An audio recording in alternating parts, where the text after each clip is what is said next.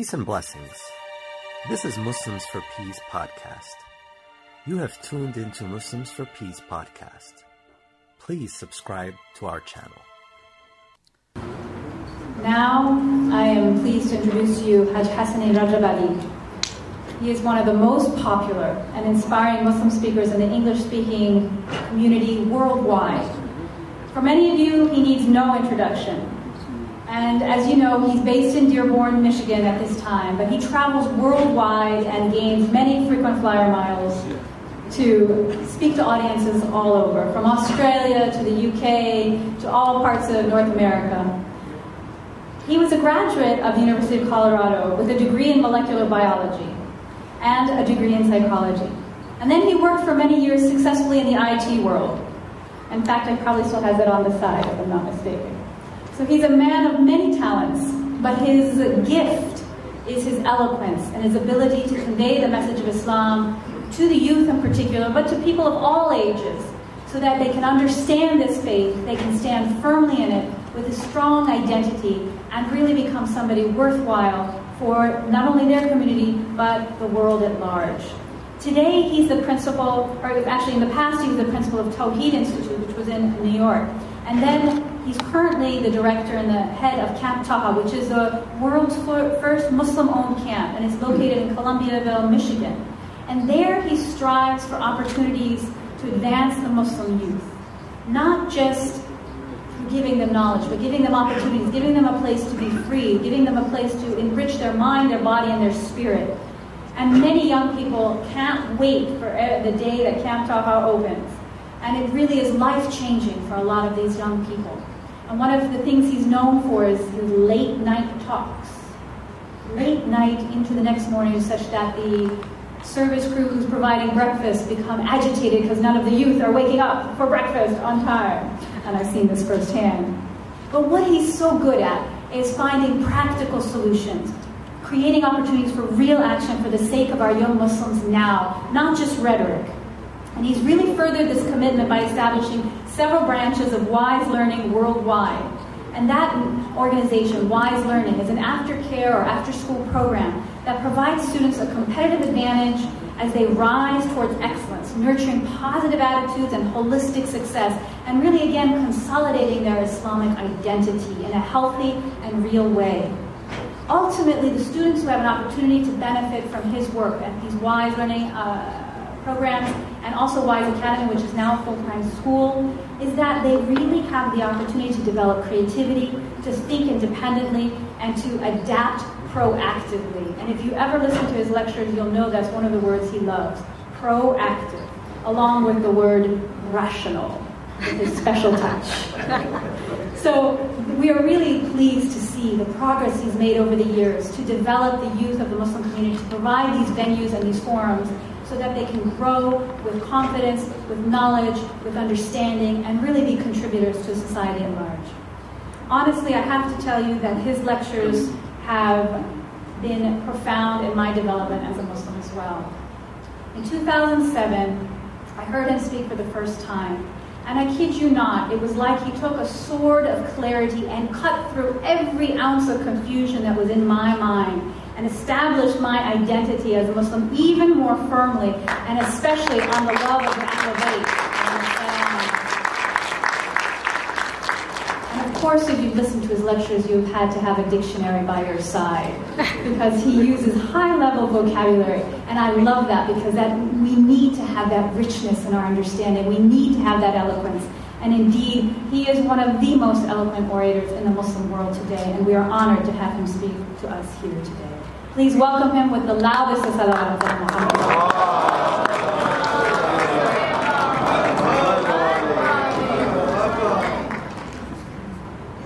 أعوذ بالله من الشيطان الرجيم بسم الله الرحمن الرحيم الحمد لله رب العالمين الحمد لله الذي هدانا لهذا وما كنا لنهتدي لولا أن هدانا الله الحمد لله الذي أنزل الفرقان على عبده ليكون للعالمين نذيرا الصلاة والسلام على خير خلق ونور عرش أفضل الأنبياء والمرسلين حبيبنا وسيدنا وسندنا وشفيعنا ومولانا أبي القاسم محمد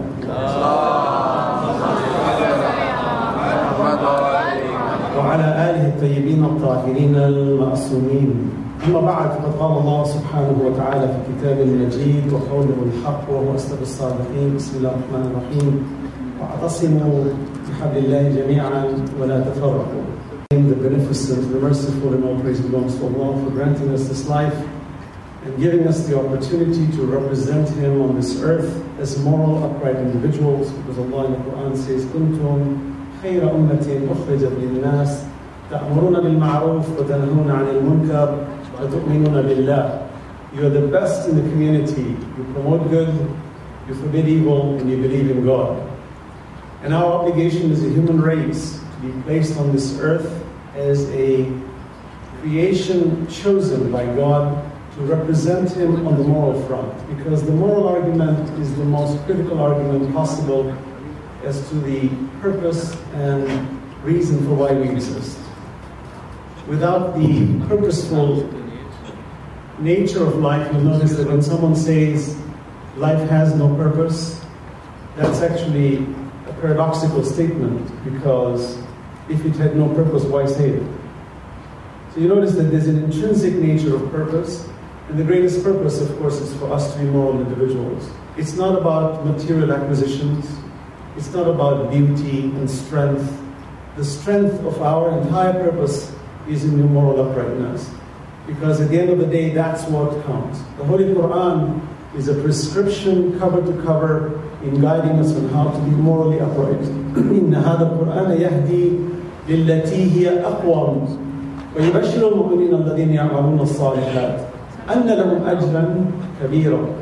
This Quran guides you to that which is most upright. So give the good news to the good doers that they will have a great reward. But our obligation is to be morally upright. Therefore we promote good and we forbid evil.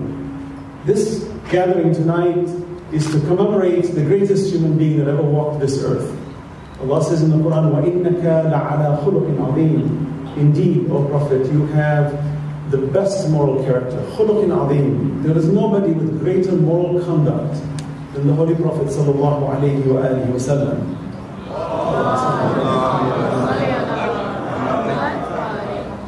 And if I were the devil, you're not, alhamdulillah, but if I were, who would I attack? I would attack the ultimate role model that brings about moral uprightness. It's an interesting truth in the Quran that the most profound story that Allah repeats often is the creation of Adam and the recalcitrance, the rejection of Iblis to submit to the command of Allah subhanahu wa ta'ala due to his arrogance. Allah says, وَكَانَ مِنَ الْكَافِرِينَ. He was among the rejectors.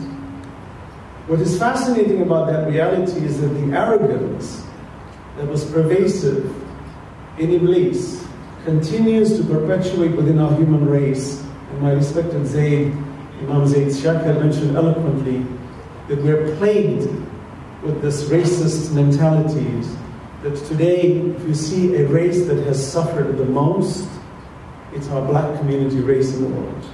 Nobody has been meted out with so much injustice in this race.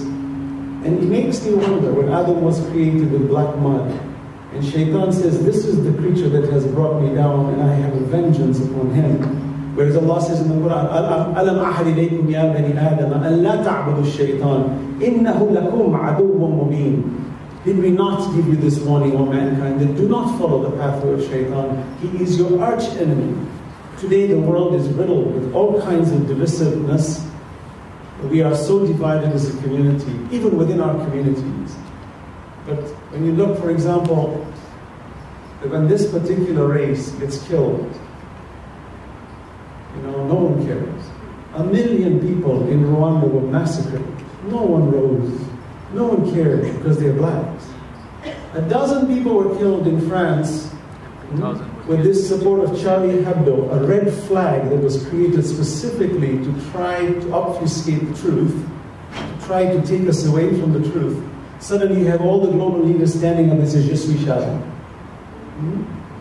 What is this? Is this the pervasiveness of media today that has created a one-sided animal against us to pit us like the Roman Empire, divide and conquer? The British Empire ruled the world with this principle, and today the hegemony of the superpowers is the same principle: divide us, divide the Sunni and the Shia, let them kill each other.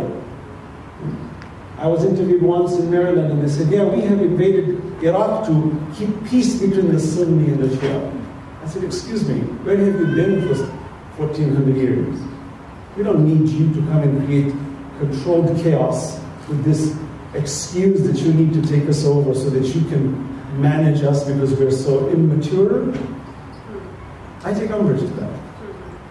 We are a human race. Islam is a great religion. It's a religion that is on the trajectory of growth faster than any religion in the world. Go to the World Almanac and see. 1934 to 1984, Islam grew 234%. The human race, by birth rate, grew 136%. This trajectory is monitored by statisticians, and that fear of the growth of Islam is precisely the political maneuverings today to try to slow it down. And the more they try to slow it down, the more Islam grows. Because Allah says, وَمَكَرُوا وَمَكَرَ اللَّهُ وَاللَّهُ خَيْرُ الْمَاكِرِينَ. They plan, God plans. He's the best of planners. And today when we examine how media is trying to demonize Islam, let's put some statistical and reality facts forward so we understand. Islam is the only religion named properly on earth among all religions. All religions are named after persons and objects. Islam is the only religion that's a verb and a noun, which means peace and submission. It's an irony that we live in a world today where Islam is associated with terrorism when the very name of the religion means peace. We're not Muhammadans. You find the Orientalists used to write about us and they would call us Muhammadans. The Orientals used to call us Muhammadans. We never called ourselves Muhammadans. God has never called us Muhammadans. We do not worship Muhammad sallallahu alayhi wa sallam. We recognize him as the ultimate role model of God on earth, who represents the entire prophethood of 124,000 prophets. And he is the ultimate role model to come and teach us the do's and don'ts of how for us to be moral individuals. Because the very nomenclature of religious systems today has failed. That a religion whose the Quran is the only book revealed unto mankind divinely, where God is the exclusive author cover to cover. Not even the Holy Prophet, who is the most important person, as Allah says in the Quran, "An-Nabiyyu awla lil-mu'minina min anfusihim." The Prophet has a greater right on the believers than the believers have on themselves. This messenger is not allowed to speak in the Quran. Only God speaks and only God tells him what to do. It's the only book on earth, cover to cover, where God speaks exclusively to us. And it is the only book on earth, spiritual book, guidance, where the word sword does not exist in it. It's an irony that when I was growing up in this country, right here in New York, where my teacher in 7th grade told me Islam is a religion of violence, and it was spread with the sword. I took umbrage with it, and I said, excuse me, I never heard of it. He says, your prophet used to go behead people door to door. I said, who said this? This is way before 9/11. So these poison pills have been placed within academia also to try to take us away and to have this distaste for Islam. And media takes it head on. When I was interviewed after 9/11 with NBC, she says, well, what do you think of bin Laden as a Muslim terrorist? I said, why did you make him a Muslim terrorist? Why don't you just call him a terrorist? Why don't you call him a cult leader? She says, well, because he was reading the Quran. I said, it's interesting, David Koresh in Waco, Texas was reading the Bible cover to cover. You never called him a Christian terrorist, and rightfully so, you should not call him a Christian terrorist. So why is it this one, you take an entire religion and you attach it to one man as if he is the representative of God? Isn't this a bit myopic on your side? Is this not? This is very, what we call very immature and premature, which leads to all kinds of deaths. That when we see this death, the killing machine that's taking place today, and those 3 lovely souls that were killed in North Carolina, is the product of this misinformation, disinformation that media should take full responsibility for, where they take an entire religion under one.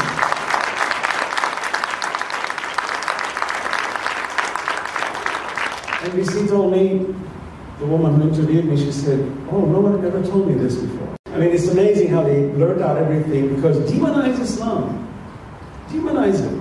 Interesting though, that when we come forward and we say, no, the religion of God is universal. Our Christian brethren, our Jewish brethren, even atheists are our brethren in humanity. Right? Imam Ali alayhi salam gives a guidance to Malik al-Ashtar when he's the governor of Egypt. He says, when you become the governor of Egypt, understand that your subordinates are either your brethren in faith or they're your brethren in humanity. And Allah subhanahu wa ta'ala mentions this unequivocally in the Quran, from cover to cover, about how the human race is one. That even defense, when the Holy Prophet was not allowed to lift his finger, 13 years in Mecca, yet when he came to Medina, when the enemy started to attack him, Allah says, retaliation is allowed for you on the condition that they attack you. Defense, self-defense. All nations have a defense fund. Nobody has an offense fund. It's offensive to have an offense fund. But defense is natural.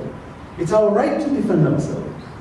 Allah in the Quran, in Surah Al-Hajj, Allah says that were it not be for you to rise and defend the churches, the synagogues, and the mosques where God is remembered often, would have been brought down. This is mentioned in the Quran.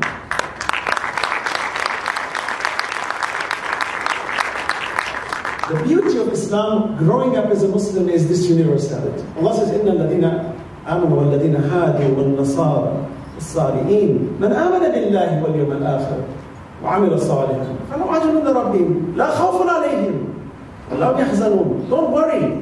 You believe, as long as you believe in one God, all you believers, Christians, Jews, Christians, Sabians, you believe in one God, day of judgment, and do good deeds, for you there is no fear. In other words, there is a universal principle that is even being addressed to the Muslims, that you Muslims, when you say, Ya ayyuhalladhina amanu, Allah says, Aminu billah.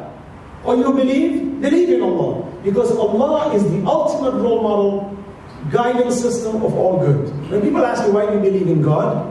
I said, I need to be a moral individual. Where is my template going? And what is it for? If there is no God, there is no moral responsibility. There is no liability. There is no oversight. There is no judgment. Yet we know every civil society needs oversight, needs to hold its citizens liable. And every citizen is innocent until proven guilty. Allah says in the Quran, قُلْ يَا عِبَادِ الَّذِينَ أَسْرَفُوا عَلَىٰ أَنفُسِهِمْ لَا تَقْنَطُوا مِنْ رَحْمَةِ اللَّهِ إِنَّ اللَّهَ يَغْفِرُ الذُّنُوبَ جَمِيعًا إِنَّهُ هُوَ الْغَفُورُ الرَّحِيمُ. Allah subhanahu wa ta'ala says, say to my believers who have gone astray, don't lose hope in the mercy of God.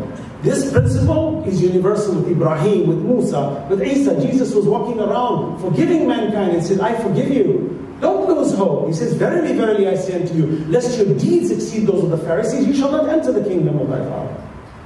True statement of Isa, peace be upon him. What does it mean? Action orientation, promotion of good, forbiddance of evil. By whose template? By the template of God. Through whose role modelship? Through his prophetic mission. Salawat ala Muhammad.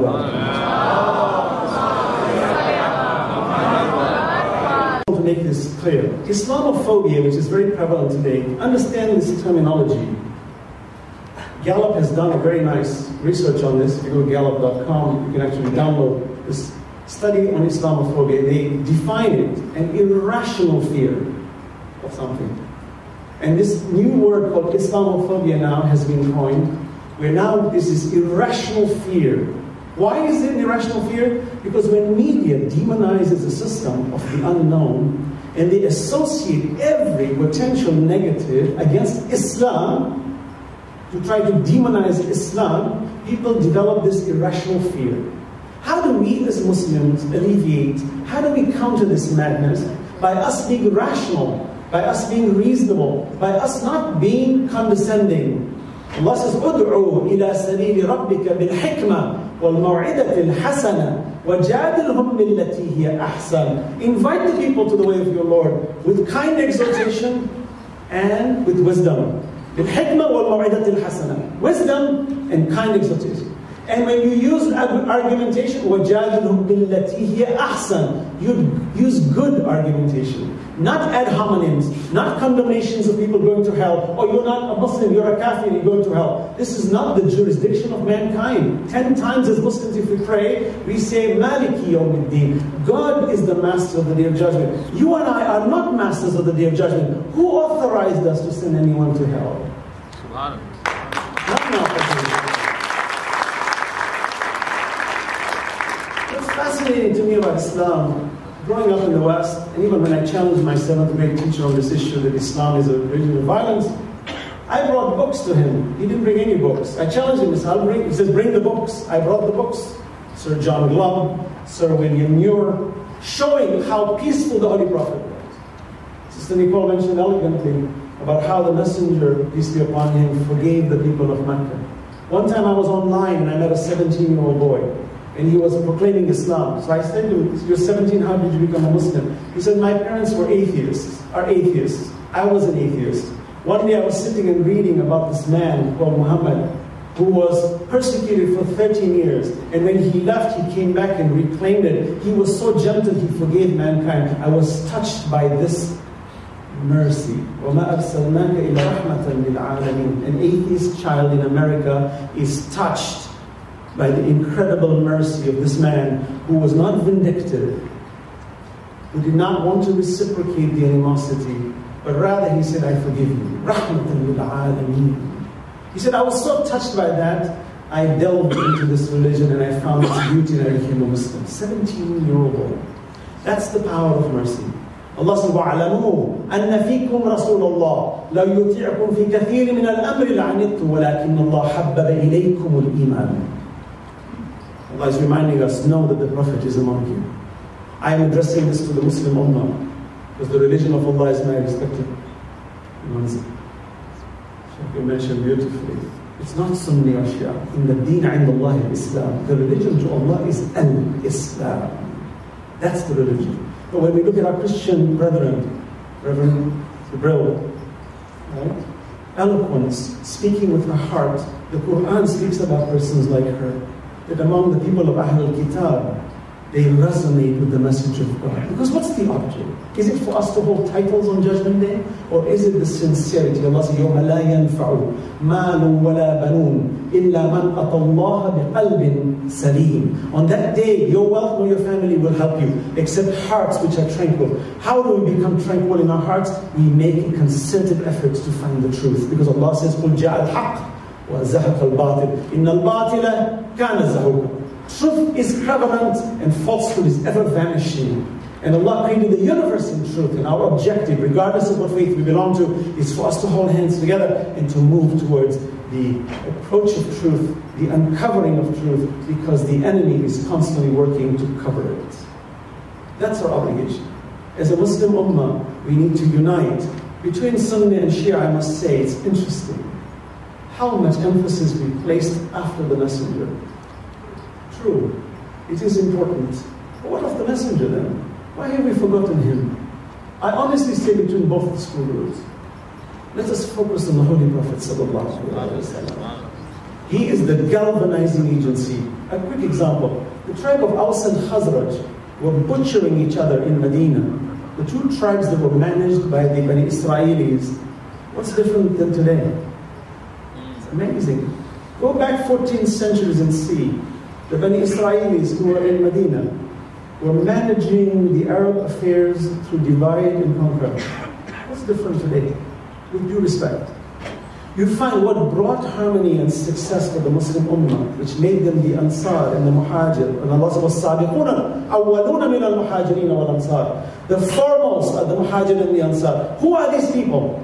They united around the Messenger sallallahu alayhi wa sallam. He was the galvanizing agency, which brought them so united that Allah says, وَاعْتَصِمُوا بِحَبْلِ اللَّهِ جَمِيعًا. This hablillah, bila shak, without a doubt, is the Holy Prophet and the Quran and his family. Salawat ala Muhammad wa ala Muhammad.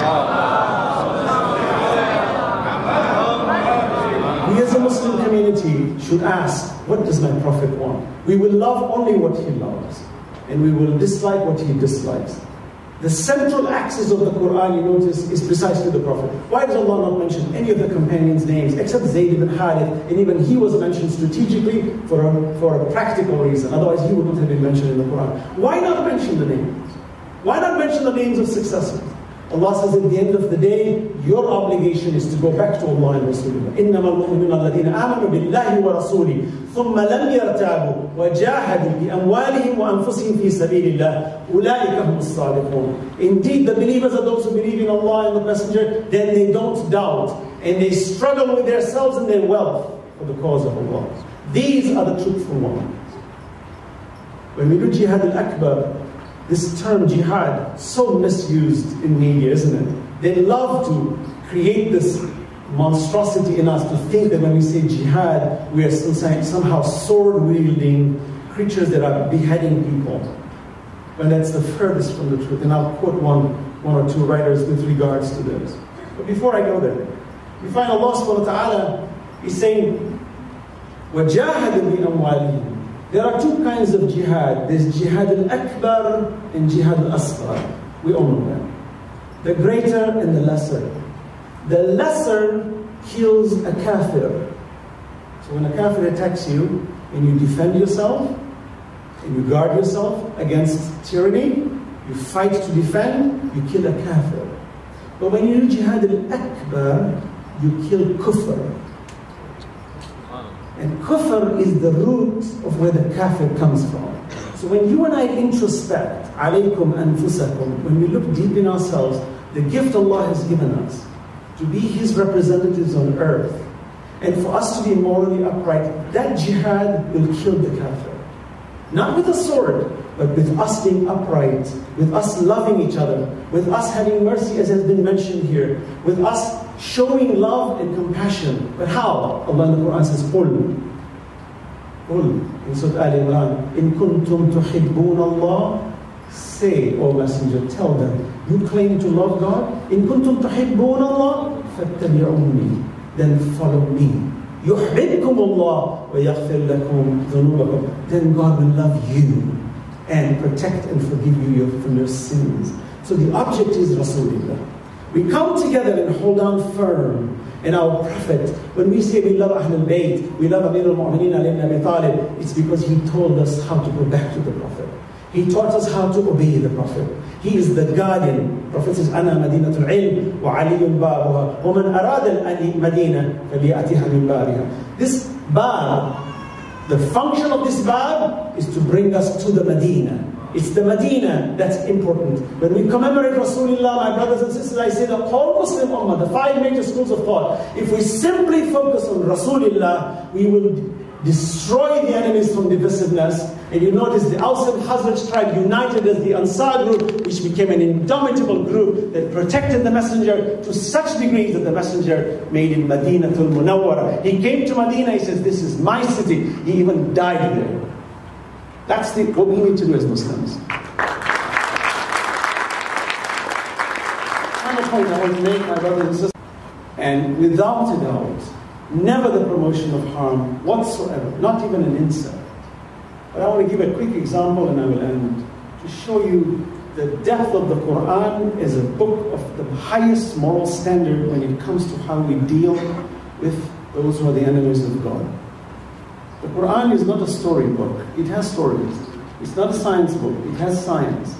It's not a book of prophecies. It has prophecies. It's a book of morals. So let us examine Musa, peace be upon him, a great prophet, Moses, accepted by all the Abrahamic faiths, a great man, who was the recipient of a scripture called Torah, the Old Testament, as our Christian brethren would use, and our Jewish brethren would use. His brother Harun was also a prophet. These were both prophets. Now notice, God is commanding Musa in the 20th chapter, Surah Taha, go, idhab ila Fir'aun, innahu tagha. I want you to understand, there was no worse creature on earth in that time than Fir'aun. He was a mass murderer. He was the most arrogant person on earth. And that's why Allah uses him as a role model of what not to be. Innahu tagha. He has exceeded his bounds. Allah, when He commands Musa to go with his brother, it's fascinating. A prophet who has 9 signs and he can destroy and pulverize Fir'aun with one stroke of dua. Maybe that stick could have become the stake and he would have crawled up Fir'aun's neck and snapped it. But no. There is no jurisdiction within Islam with any form of impunity, one could say, where an individual, even a prophet, has been authorized to go out there and indiscriminately kill in the name of God to bring justice on earth. Those who hold guns today, ISIS. You know ISIS? It's a funny name. It's the name of an Egyptian goddess. Which Muslim group dares to put the name of an Egyptian pagan goddess? ISIS. Funny. It's an amazing Trojan horse that has come within Islam. It has become a stooge. It has become what we call the foot soldiers of the conglomerate nations that want to conquer our wealth and want to silence us from rising against their hegemony. Interesting. You find Allah subhanahu wa ta'ala is saying to Musa alayhi salam, when you go, فَقُولَ لَهُ قَوْلًا لَيِّنًا. When you speak to him, O Musa, فَقُولَ لَهُ قَوْلًا لَيِّنًا. Okay? لَعَلَّهُ يَتَذَكَّرُ أَوْ يَخْشَى. Speak to Pharaoh with a soft tongue. So maybe you will incite in him reflection, you see, of fear. God didn't say smite him, strike him, beat him, cut him, behead him like they do today. These are the antitheses of Islam. And if I were the devil, this is what I'd be doing. I will first demonize the Prophet, like Charlie Hebdo. Charlie Hebdo fired a man because he made one little derogatory comment against the Zionists. And they fired him. Nobody says, "You speak Charlie." But because Charlie Hebdo was a bankrupt, defunct institution that did not have enough viewers, that they used this as a red flag to demonize Islam, we as Muslims should be rising and saying, what is this injustice against us? But it fascinates me that the enemy is not getting sleep at night, that they are manufacturing these things. That means at the very core level of the geopolitical world, the Muslim power is growing, and Allah promises, وَنُرِيدُ أَن نَمُنَّ عَلَى الَّذِينَ اسْتُضْعِفُوا فِي الْأَرْضِ وَنَجْعَلَهُمْ أَئِمَّةً وَنَجْعَلَهُمُ الْوَارِثِينَ. It is our desire, O you oppressed, that you will be the successors. It's even in the Bible. It says, the meek shall inherit the earth, because that's the design and the plan of God. So even here you notice the Prophet is not allowed to even smite. God says, speak to him with a kind word. Even when the Prophet was asked to bring the Christians, قُلْ يَا أَهْلَ الْكِتَابِ تَعَالَوْا إِلَىٰ كَلِمَةٍ سَوَاءٍ بَيْنَنَا وَبَيْنَكُمْ. Come, O people of the book, let us have a dialogue that we worship none other than one God. Allah in this verse says, and if they refuse, then tell them that we bear witness, we are Muslims. Where did God say they refuse? Grab them and kill them. Where did God say that they're kafir and kill them? Where? Allah says, لَا إِكْرَاهَ فِي الدِّينِ. There is no compulsion in religion. التَّبَيَّنَ الرُّشْدُ مِنَ الْغَيِّ. Truth is clear from error. So we have an obligation, my brothers and sisters, that every one of us here must bring unity.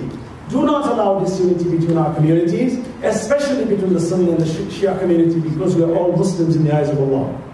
At the end of the day, when we speak with our Christian brothers and Jews, even the atheists, as long as we are moral individuals promoting peace and harmony on earth, it is our right to be united as a body to represent the ultimate goodness for humanity. For that is the idea of God's creation. You notice no two human beings, even identical twins, agree on everything. Genetically identical, they don't agree on everything. So what now? We bash each other because we don't agree?